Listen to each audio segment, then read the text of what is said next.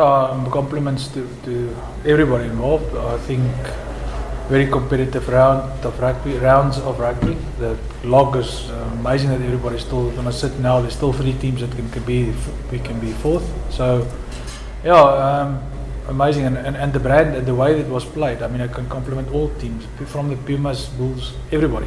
The Pumas, the Bulls did really well to beat the Lions there, and they bounced nicely back after losses. So there's a really competitive competition, and yeah, it's nice to. I think these guys, our guys, have also learned a lot. It was definitely not watered down.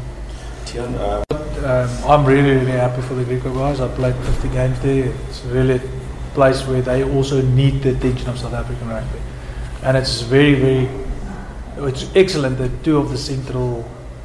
It's like having 2 universities playing in the Varsity Cup from one town. It's the same situation. We are seen as the outcasts, not outcasts, I can't put it like that, but we are not always that relevant.